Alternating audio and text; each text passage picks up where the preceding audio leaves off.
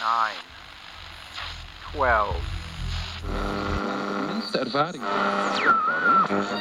But we can discuss that later. Yeah. All right, Mr. DeMille, I'm ready for my close-up. Hooray for Hollywood. That's good, we Hollywood.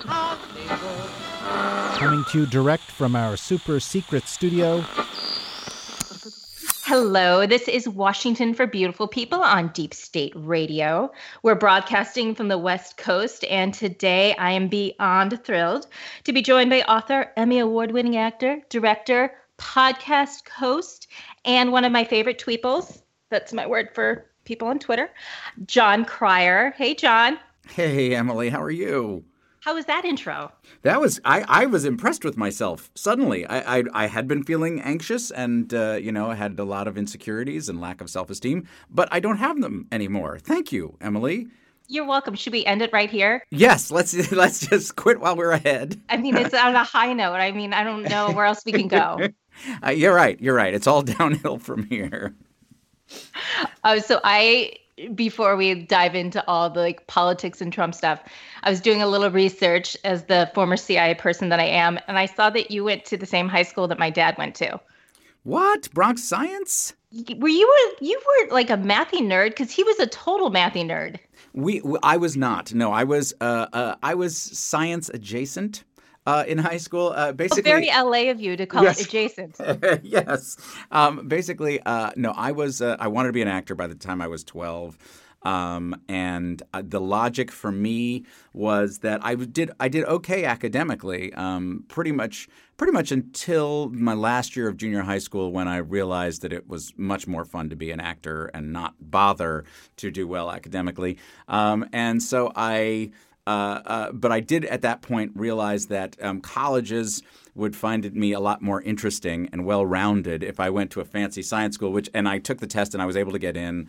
That's how New York worked at the time. And I imagine that's how it worked when your dad was. It was absolutely. He took the test, and it was, for him, was a big deal because they grew up, they were a little poor. So it was a big deal that he got into that school, and it kind of paved his way for everything. But he was sort of the traditional sort of person who would go to Bronx Science. By traditional, I mean like mathy and sciencey, nerdy, all that kind of stuff that he's like, oh yeah, he blends into that crowd. Oh yes, and believe me, I stood out like a sore thumb. I did not belong there. And it was the kind of place that if you were willing to make an effort and be diligent, you could come out of there headed to NASA or or you could go to theater camp, which is what I did. It was an amazing place, and I'm really grateful. And as people are very down on the public education system, but that place was just a remarkable institution, and still has amazing graduates. And it's funny. It's like one of the few public schools that you'll see that it has lists of like the Nobel Prize winners and the Pulitzer Prize winners, and it's kind of crazy. But that makes me have some faith into our public school systems a little bit. I agree. Before Betsy DeVos. Yes. Well, let's, it's only been 2 years, and it already smells like there's going to be issues with her with the new Congress anyway. So I don't know how much damage she's going to be able to do, but we'll see. They've always surprised us in fun ways, this group. I feel like when you say there's how much damage, I feel like that's going to be a challenge if she hears I know. You're like, John says I can't do a lot of damage. Do your worst, Betsy. She's over a cauldron doing double toil and trouble. Speaking of, which leads into the next thing, I found you obviously on Twitter because we are both fairly like-minded when it comes to Trump politics and all this crazy shit show that we're experiencing right now. Were you always political, or was this something that, Trump started, that fire? I was always aware of it and into it personally. I just never was public about it. I didn't really endorse people. I just feel like Trump is an actual crisis for the republic. I think that there is a genuinely dark and dangerous thing that is occurring. I don't believe this is something that I mean, there have absolutely been dark periods during our country's history, and there have I think a lot of folks, including myself, hoped that we were on a path toward things getting gradually better. Obviously that seems to be the soul of progressivism, but I think that this was a very ominous turn for where America could go, and so I just felt like I had to start saying stuff. I mean, if you look at my Twitter, my Twitter before Trump was just here's a Patton Oswalt quote that I found funny. Here's this. I mean, it was just light stuff. Oh, here's dogs barking. Aren't they funny? It sounds sort of like they're saying hi, mom. That was my Twitter pre-Trump, and I totally sympathize with the folks who would love for me to just stay out of politics, because I would love to too. I would love to just let this go on autopilot and have everybody, have a functioning democracy. But that's not the way it's looking. Yeah, I had a lot of musical theater quotes, lots of jazz hands in my tweets. Talks about The Bachelor, and then all of a sudden I'm like, oh, that's going away. Yes. There's no more about accepting the final rose anymore. I can't do it. The shit's going down. It's done. It's going on. Were you ever nervous about reprisal, or when you were, because what I appreciate is that you're super candid in your tweets, and obviously I know where you stand, and that to me is important, that people are very clear with, how they feel about issues and how they feel about candidates, and especially because you have a platform, which is exciting for me to see that, people are using their platform to, for good instead of evil. Was that ever a thought to you, like, I could really alienate some people, or was it not because it's Hollywood and, we're fairly left-leaning over here? Oh, yes, it was absolutely a concern, because I love entertaining people. I love just being funny and having a great time, and I love being a part of art and being allowed to be a part of art. And and it's you never really feel secure in the business. So I was very concerned about it. I don't want to alienate people. I really don't. And I really and yes, I did get a fair amount of pushback. A lot of homophobia, which I found fascinating as a straight man. Yes, that was a lot of the go-to insult. Was as though I would somehow take insult at being referred to as a gay man. Say some of my favorite people are gay, so good luck with using that as an insult. So I got a fair amount of that, and I still get a fair amount. But actually, I discovered a very liberating thing, which is, I don't have to be the smartest guy on Twitter. I'm certainly not the smartest guy on Twitter. I don't have to win every argument. I don't have to win any arguments. I don't have to get into arguments.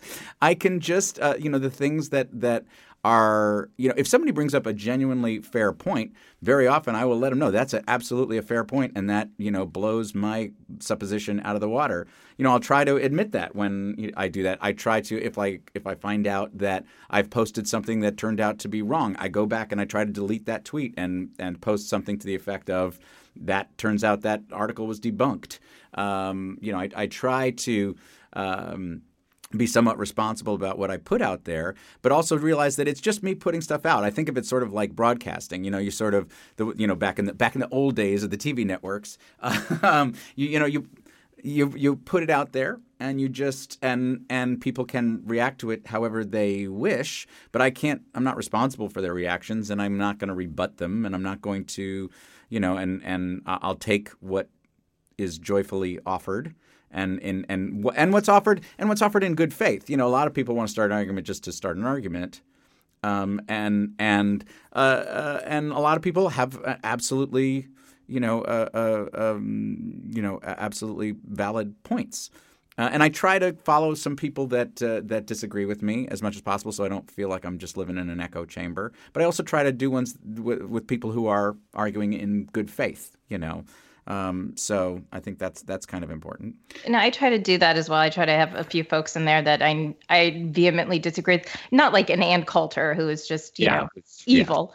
But, and I hope I didn't offend her because I'm sure she's listening right now. She's my biggest fan. Actually. And she's here right now. And surprise! It's just turned into a total episode of Maury Povich. I try to do the same thing. It's funny when you said you don't have to win. And that's something I'm trying to get over because my inclination of always wanting to be right is then to like see some tweet and then be like, oh, I'll show you. And then start digging up information on the internet and spending 2 hours to prove to somebody, in some state, that they're wrong and they don't care. But for me, I'm like, oh, I'll show them. And it's so silly and it's so dumb. But I think it's just the atmosphere we're in and how everything is so heightened. And nobody, at the end of the day, you're right. It's words. These are my thoughts. These are my words. And that's truly what it is. Yeah. And I try to not pontificate about stuff I don't have any real understanding of. I do that in life, mind you. I don't do it on social media. But also, I try to remember also that the social media environment is incredibly polluted. There's trolls, there's bots, there's, Russia is still running influence operations. They're still doing it. To what degree it matters anymore, I don't know. But they're still just in there muddying the waters. And so again, sometimes I'll see somebody who I just think, oh, okay, that's they've got no avatar and they've got 7 followers and they I look around and the other stuff they're tweeting is total BS. It's like, oh, okay, yeah, that could be just a bot or if the grammar is a little flawed. Yes. I'm like, oh, they didn't teach you anything in Moscow. Oh, yes. Okay. And it's possible that I'm wrong and that's a deeply earnest person expressing their wish on Twitter, but they just weren't willing to put their picture up. Fine. I'm sorry, earnest person out there. I wish you the best. I'm going to start calling all eggs earnest persons. It's earnest person. That's a good name. Now, I do have a question for you. I don't block many. I've only blocked a few people who are like actively, malign or malevolent. Generally, I just mute them because I figure it's better that I can, be communicating to them actual information than the BS they're generally swimming in. But do you actively block? I used to not block because I had the mentality of like a teenager. I was like, oh, if I show them I blocked them, then they know I read their shitty tweet. And then I thought, fuck it. And so I've been blocking more, but I get a lot of misogynistic. Yeah, that's different for women. And so it's a little bit more like crazy. Like I can tweet about Russia and I'll get some pushback. But if I talk about sexual harassment, if I talk about Trump in that way or Don Jr., I get emails through my website and I'll get I'll just get a rash of shit. So I'll start blocking. I block if anybody is like truly, if it's like truly hateful, like you can disagree with me and I won't block it. Like I get it. If it's like a genuine disagreement, I mute sometimes because it gives me joy to think that someone's screaming at me and they have no idea I can't hear them. I'm like, oh, a kid's screaming. That's kind of fun. But so I started, and it actually was a little bit liberating to go, okay, they're done. Like, I don't have to have it in my world, especially if they're super, if they're just super hateful, because that to me was surprising getting on Twitter too.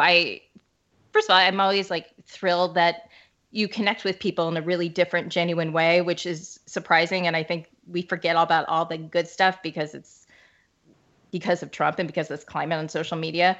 But yeah, I've been blocking more. And sometimes I'm like, oh, I did 3 blocks today. It's like a hat trick on Twitter. And I get excited about it. But yeah, I kind of came to that point. But again, I get a little bit, the tweets I get are a little bit crueler probably. It's funny, you were talking about homophobia. I got a lot of misogyny. I got a little anti-Semitism just thrown in for little sprinkles just of, a little, yeah. They try to mix it up a little, I get excited. I'm like, oh, this is fun. Oh, this is a good one. Oh, good. I was concerned that it wasn't out there, but now it's good to know it's there. For you, with the 2018, were there candidates that you felt like you needed to put your voice behind because you you needed or wanted them to succeed so badly. And you're like, okay, these are the folks that I need to support. And who got you excited? Well, I got excited. I was impressed with. Well, there were some people I was impressed with. Even though I disagreed with them, like Alexandria Ocasio-Cortez. I think she's a fantastic politician. I disagree with some of her stands, but I thought she did a beautiful job in the job of being a politician. It is a job, by the way, and it's one of the things that I point out often on my thing is that Trump is bad at this job. He's not just an awful guy who's pushing awful policies. He's also bad at the job. Yes, exactly. And I think I was impressed with her with the way she handled the job and the way and that she's sort of finding a new way to relate to her constituents through social media and all that stuff. I thought I admired that. I admired Beto. I admired Katie Hill out here in California because she's up in Santa Clarita, which is actually a fairly conservative area of Los Angeles. And she stayed on message through the whole thing. She's also got an interesting personal story, and she's and I was really excited about having an advocate for the homeless in Congress because in California it's in a disastrous level. It's an epidemic. We have the highest rate of homeless veterans of any other city in America. Yeah, it's devastating, and it's impossible to there's no neighborhood. Yeah, there's no neighborhood where there aren't homeless people. There's no it's not like it's not like people can decide this is a problem that doesn't affect me. It affects everybody. We've in Los Angeles at least, we've tried a bunch. We've passed a bunch of propositions, and we're trying some stuff on the local level. And there is an enormous amount of building, thankfully, in Los Angeles, but it's going to be expensive. Houses. That's not gonna. I don't know if that's going to help. I don't know if the idea of creating a glut of housing actually will work. I hope so. I certainly hope so. I think there needs to be, to your point, a different approach to it because I think we've been throwing things and just to see if something else will stick instead of taking a more strategic approach to it. Because I think LA has always been, in the top 3 for the largest homeless populations in the country, which is really, really terrifying and sad and egregious. And the fact that we're not doing better is so deeply troubling, and we can do better. And that's, to me, what's even more troubling. Like, we can do this. Like, this is not something that's insurmountable for us to be able to do. And so I agree with you that it needs to happen. Yeah, and that's I'm hoping Katie can apply some of her expertise to that. Although Congress is not necessarily the place that you can do a lot about that, but I'm hoping, obviously. I like Kamala Harris quite a bit. There was I tried to reach out and monetarily support and support a lot of people online. And I tried to support a lot of Democrats who were in districts where there was just no way they were going to win, because I felt also like, we got to fight everywhere. Unfortunately, and also, by the way, I have conservative friends, and I have and I have real empathy for a lot of Republicans now because they're not their leadership has utterly abandoned them. Utterly. I mean, they made some sort of deal with I'm not, and this is not a conspiracy theory. I'm saying on a metaphorical level. No, this isn't about it's I believe that they bought into Trump and it's clear Trump surrounded himself with criminals. He is a if I grew up a New Yorker. I in New York it has been long just accepted that he's been money laundering. The Taj Mahal casino was fined $10 million for money laundering. It's the idea that he is steeped in criminality has been accepted in New York for decades. And that Republicans bought into that the Republican leadership bought into that when faced with that, instead of just saying, yeah, you know what, we backed the wrong guy, this guy's a criminal, he's corrupting the United States. government, they're not. They're digging in their heels, and it's just. Yeah, no, I get speechless because, I was one of those people who I perhaps naively did believe that there were, Republican leaders who were operating in good faith, and really. And I have I'm kind of a middle of the road guy politically in many respects, and to see that they've totally allowed this to happen, including, I'm sorry, we do have to talk about the politics that are happening recently, just because, people forget that Michael Cohen was, the deputy vice chairman or whatever of the RNC of the financial, exactly. And Steve Wynn as well was one of their, and Elliot Brody, all these people being named in indictments or removed from their, the RNC just basically allowed themselves to be turned over to criminals. And everyday Joe Blow Republican did not deserve that. No, it's funny. I have some family who have voted for Trump, and it's always, I always say it's like Voldemort. You just don't talk about it. And whenever we get together, I'm like, we just don't talk about it. But it was interesting for me. I never felt that the Republican Party had failed so hard as during the Kavanaugh hearings. I think that to me, as obviously as a woman, to see that was truly like the death knell for me. I just thought, there's nothing left. There's nothing. There's no low anymore. It's just going to keep getting lower. We're going to have to put on like a spelunking, gear, and it's just keep going lower. I have my miner's hat on, and it's just going to keep on getting lower. And that to me was the point where I just went, okay, it's done. I had a bet with a friend, and he was like, oh, Kavanaugh's not going to get voted in. I was like, no, he is. And he's like, oh, no. I'm like, he will. I have no faith anymore. And I think that's what's troubling, because I also feel like we have so many young voters out there, and I want them to be energized. And I hope midterms did that, and I have, nieces that I want to get excited about politics. And I want them to see that they can be the change. But when you see things like Kavanaugh or anything that's going on now, I just think this is not the America I knew. This is not the one I signed up for to work at the agency. And so it's been totally corrupted. And I feel for, Republicans who were not Trump Republicans, who really, felt a real commitment and a patriotism. They may feel differently than you and I on issues, but that's good. Those are kind of debates that we need. That's what keeps a democracy healthy. Yes, I agree. And I actually have an 18-year-old son who I have had lengthy political discussions with. He actually called the Trump victory months before it happened, which did surprise me.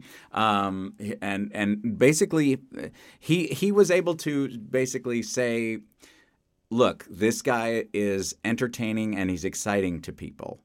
And I think he's going to win. And he said it, and he knew on some level. First of all, he knows me. He knows how I feel about these things. He knows that I've been, very active in talking about criminal justice issues and stuff like that. And so he knew. And when he won, he was my son was like almost sorry, like I'm sorry I was right about that. Yes, not by the way like he supported Trump. He thought that Trump was just an idiot, but he knew he felt like he was going to win because he had this charisma and momentum at the time. Clear message, even though the message was shit, it was. To me, that's what I was like, oh, it's an easy message for people to hear. Make America great again. It's dumb as shit, but I think everyone's like, oh, okay, I get it. It was very clear. And my husband actually called it, I'm like, oh, I hate it when you're right. And he knew I was like literally devastated, but he was right. He goes, he's going to win. People just are going to glom onto that. And it was a dark, dark day. I hope you grounded your son. I did not ground him. I hired him as a political consultant for the DNC. No, you got to listen, actually. And interestingly, I do have good political arguments with him, and he's a white kid who grew up in in a school with diversity weeks and all that stuff, and I kept finding myself saying, listen, this is not your fault. Okay, it has been this way for a long time. The people who claim that it's that racism is real and all those people, they're right. It has been this way for a long time. It's not your fault, but it is your responsibility to try and do something about it. So it's hard because as I said, as a white kid growing up, and he went to a very nice school, and and he feels to a certain extent should he feel guilty about all of this? And I was saying, no, again, it's not your fault. I sent you to that school. It's not your fault. It's my fault. But seriously, but that I try to let him know that, that stuff that sounds like people out there just claiming they are, I think that people want to claim a certain mantle of victimhood. And so everybody has, for everybody to feel like their pain and their struggle is real. I think that's an essential human thing, because nobody wants to feel like, oh, everything was easy for me. I earned this, but there are actual victims. There are, it's not the conservatives who got kicked off Twitter. Those aren't the actual victims here. There are victims, and you have to listen to that and see that, and I think he's going to college now, and he's seeing things for himself, and he's a very smart kid, and it will be very fascinating to see where he goes. I was going to say, you were mentioning about criminal justice, which leads nicely into your podcast. And I was reading about you because, now I'm a podcaster. I don't want to brag, John, but this is my 5th podcast. I'm sure you could tell. Yeah, we are a special group, us podcasters. Yeah. If you need any tips, tricks, just let me know. After these 5, I feel like I have it down. Yes, we are growing by the moment. Actually, everybody has a podcast. Everybody has a podcast. I remember I told some of my family, like, "Oh, you too." I'm like, truly, the response shouldn't be "you too," should be "congratulations." Exactly.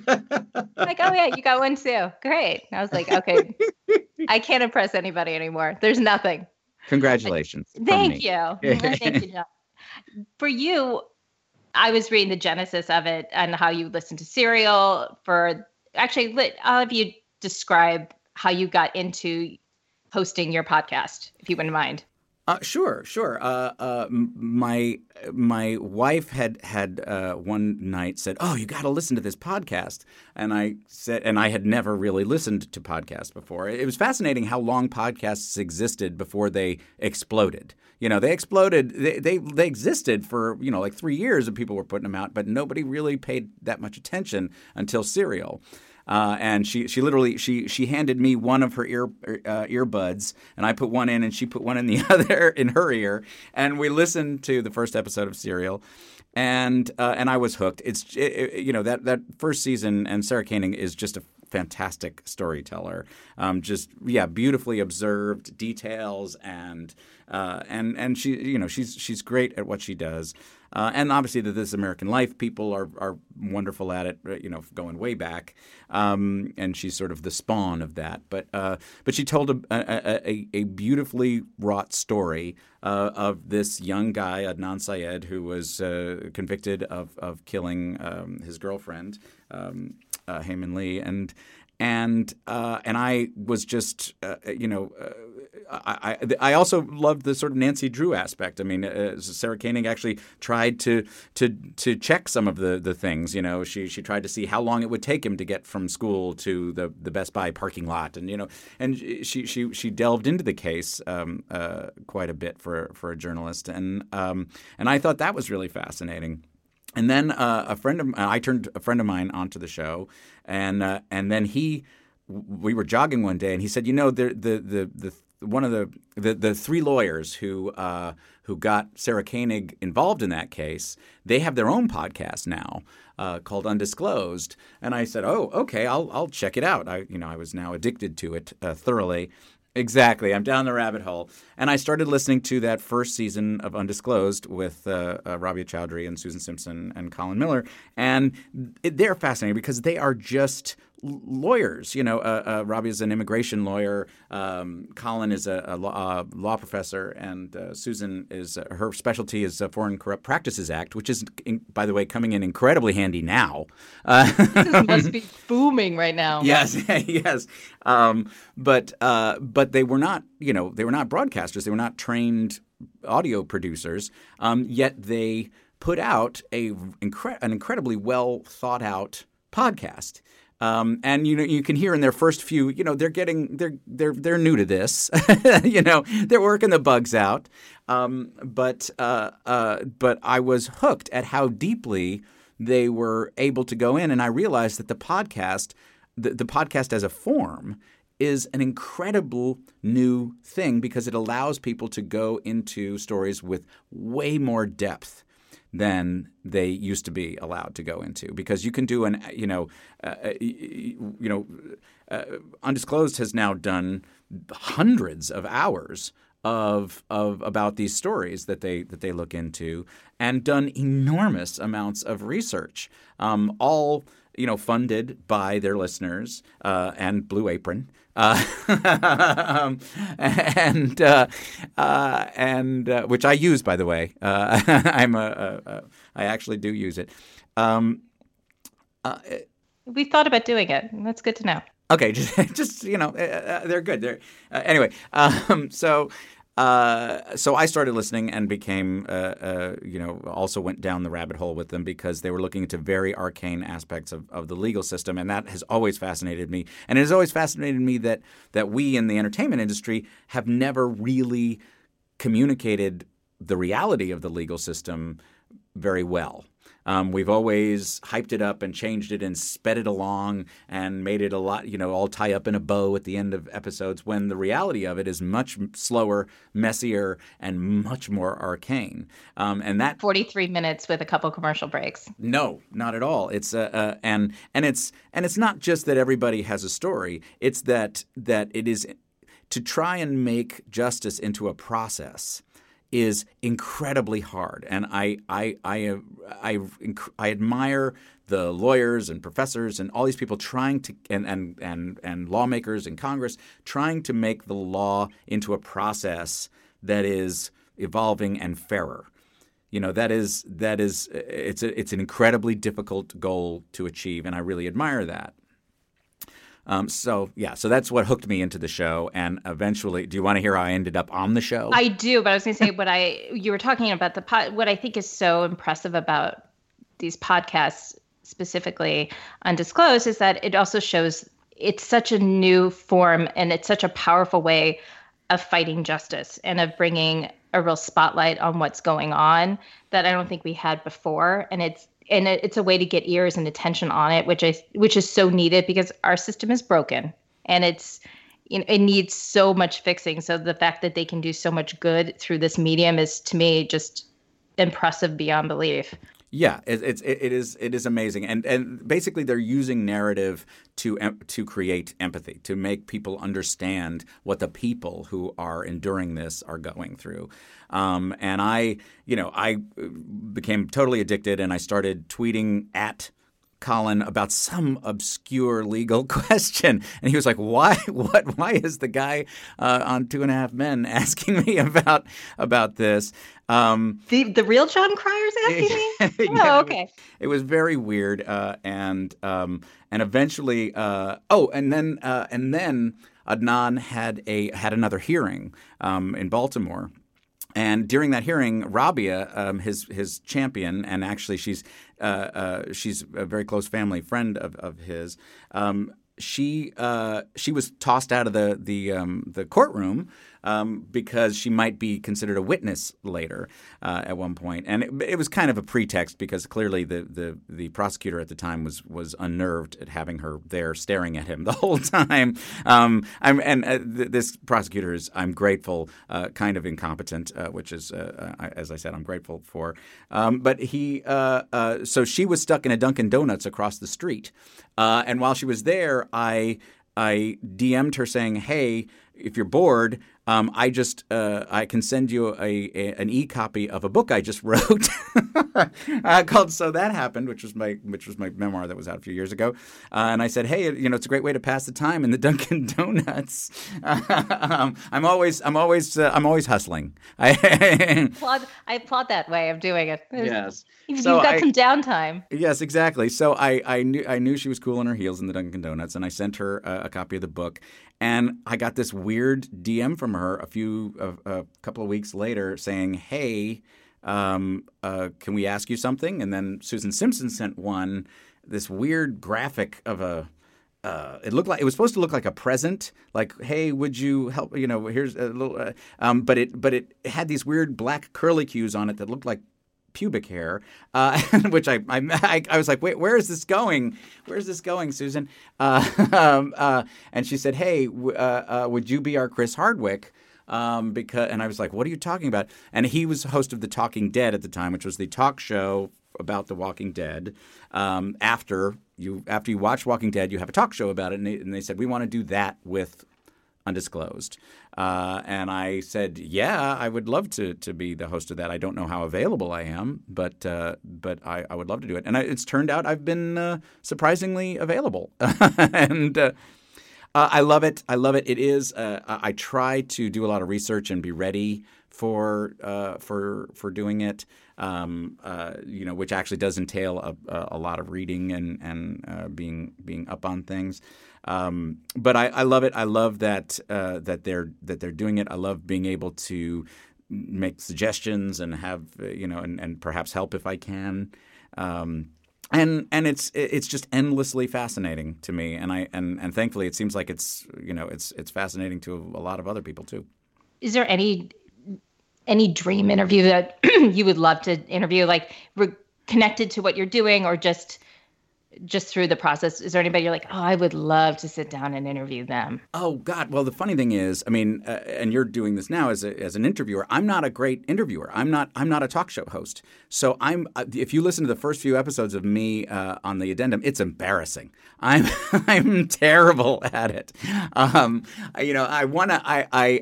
feel like I want to get better before I'm interviewing. But we've interviewed people in Congress. We've interviewed. I'd love to interview. Here's most people want to interview Oprah. I want to interview Larry Krasner, who's the new DA of Philadelphia. That seems like an easier get than Oprah. Yes, just throwing it out there.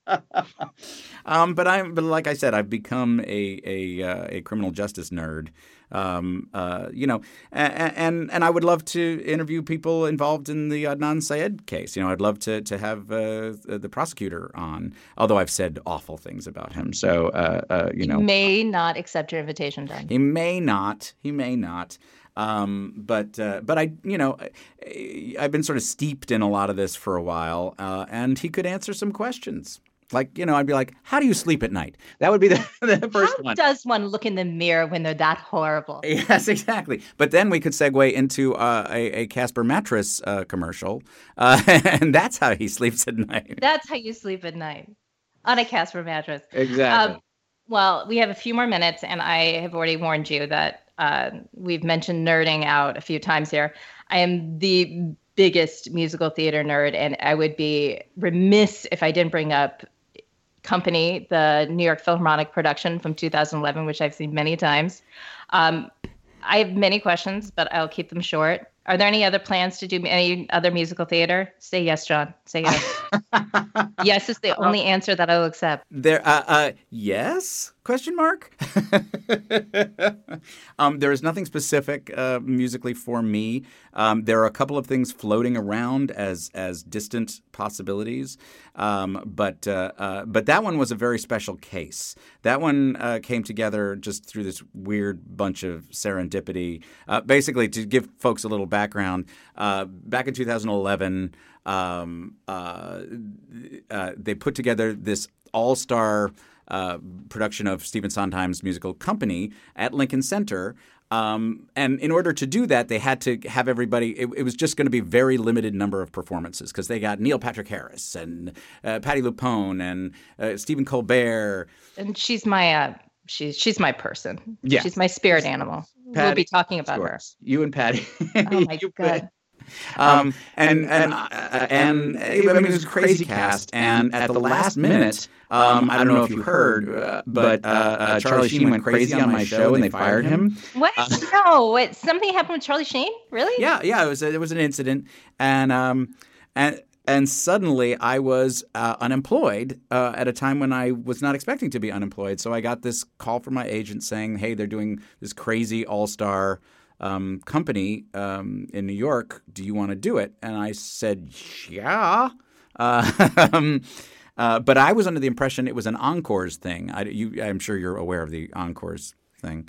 Encores is a thing that they do in New York where they do sort of quick and dirty productions of things where people still hold the scripts and the actors are still, it's very casual. It's just a fun thing that they do. It's sort of thrown together, and that's what I thought I was doing. It was like Sweeney Todd they did a few years ago that way. And Yes, exactly. It was lovely. And it's fun. It allows. It's a very short commitment. You only do a couple of actual shows. You don't really have to rehearse nearly as much because you're on book and it's fun. An expectation of that. So you're going and going, this is how I'm going to see actors perform. And everybody, there's just a good atmosphere to it all, I think. Exactly. Well, that's what I thought this was. And then I got a call from Lonnie Price, the director, who said, well, we're going to have a choreography rehearsal tomorrow here in L.A. And I was like, wait, what? There's going to be choreography? Yes. And then he dropped the bomb on me that this is actually a fully staged production. We're going to do it several times in Lincoln Center, and it's actually going to be shot on video and shown in movie theaters around America. But I was not the only one who was under that impression, by the way. Colbert was under that impression. Martha Plimpton, who was so amazing in it, also. Yes, I 100% agree. But we were all just sitting around stewing on the first day of rehearsal, like, can you believe this shit? And yeah, of course, LuPone, she was made completely aware. She knew exactly what this was. So she'd been working on the song. First of all, she knows most of the songs because she's done these Sondheim tribute things. But she'd been working with a guy that she hired for 3 months before. So she shows up day one, yes, just crushing it, and she's Patti fucking LuPone. That should be her middle name, honestly. It is. Yes. But she's lovely. She and I met her many years ago. My dad was in Evita with her. He played Juan Perón for a while. Yeah. Oh, my mind is blowing. That's my first musical. That was my gateway drug to musicals. Oh my God. It was my first soundtrack. I started listening to it like when I was 6, and I would get on top of the kitchen table, put my hair in a bun, and my nightgown, and sing "Don't Cry for Me, Argentina" to my grandparents and my parents. So did I. Wow. Yeah, that was one of my soundtrack that was, you still had the vinyl cast album, so I would wear it down to the nub. But absolutely, yes, and just an amazingly staged production, and Bob Gunton originated the role of Juan Perón, but my dad took over for Bob when he left the show. And Patti was still in it for a while, so I just used to marvel at that amazing voice and presence came out of that tiny woman. She's tiny. But she was lovely. She was lovely to me then, and she was even more lovely this time around. And just she comes to play. She doesn't come. She does not fuck around. She does not brook with if other people come unprepared. not cool to Patty. Um, She does not. She does not for a moment. And and that's and I think she elevates everything she touches because of that. You get into work and Patty expects you to be good. I would be terrified not to be good. I would you have to be on your shit with her. Yep. And I was terrified because I had not been working with somebody for 3 months on my songs. So I worked my butt off. But what was really amazing was we had these Pace University students who we called our avatars because Colbert was still doing his show, 5 days a week or whatever.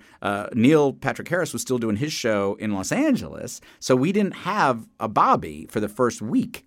If anybody has not seen Company, Bobby is pretty much the through line to the show. Yeah, he's in every scene. Everything. Yes. I'm singing Bobby Baby, Bobby Booby in my head right now. Exactly. And that I got to say a Bobby Booby was the thrill of a lifetime. And I sold it for everything it's worth. If you've heard it, you've heard me do it. Yes. It's a full-on Bobby Booby.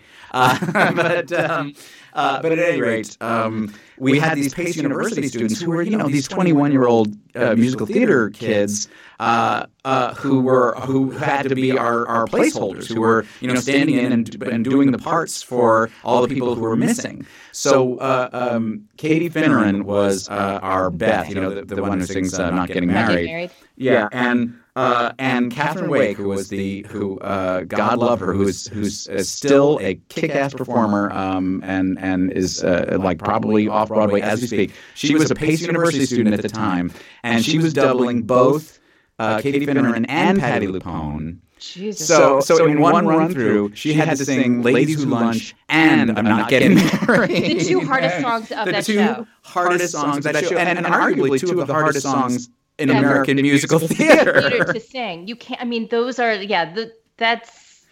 And it was astounding. It was astounding, and so lovely for us all to be just around these amazing kids who were, just so excited to be there, and but so are we, frankly. So it was always my dream to do musical theater, and I think it would have happened for me if I could have sung.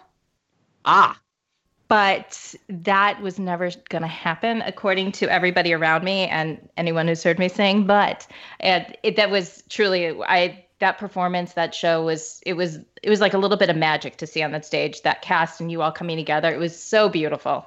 Oh, thank you. It was an amazing experience, and it was great to see that even Colbert and Martha and all of us who this was not what we signed up for. Everybody just said, damn it, we're all musical theater nerds. We have a show to put on. We're going to put on a fucking show. Let's put on a show. Exactly. And that was incredible. And of course, Sondheim came to see it, which of course was like, I can't believe it. But and that just really, I had just lost my job and I was very upset, and that was an amazing sort of homecoming for me to go back to New York and be a part of that. And then while I'm doing the show, across town at Radio City Music Hall, Charlie Sheen's Violent Torpedo of Love tour as a night.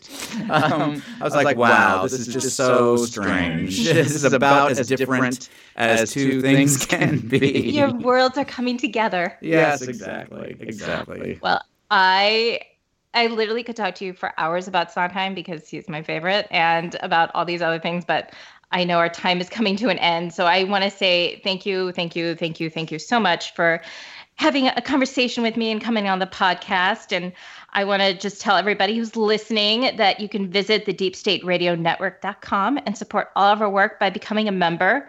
Members receive early access to all the podcasts, one-on-one newsmaker interviews, discounts on Deep State Radio swag. Who doesn't like swag, especially for the holidays? And the newsletter, and so much more. And the best part is, through the end of the year, Deep State Radio is donating 10% of all the proceeds to the Malala Fund and the International Relief Fund. So you can give that. You can give a gift of Deep State Radio membership, and you can follow, obviously, Deep State Radio on Twitter or Facebook. And you can visit John Cryer on Twitter as well and see all of his amazing tweets. He's at John Cryer. Actually, at Mr. John Cryer. It's Mr. John Cryer to you.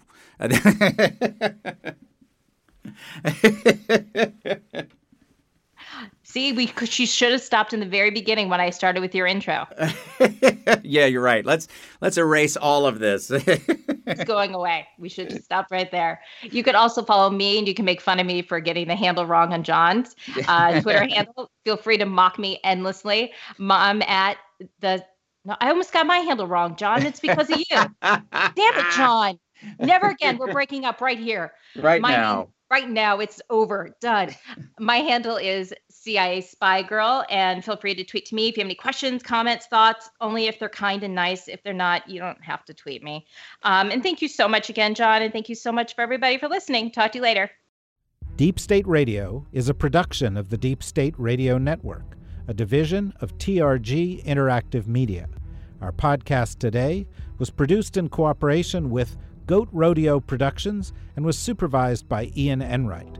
Join us again for another episode of Deep State Radio. If you don't, we know where to find you.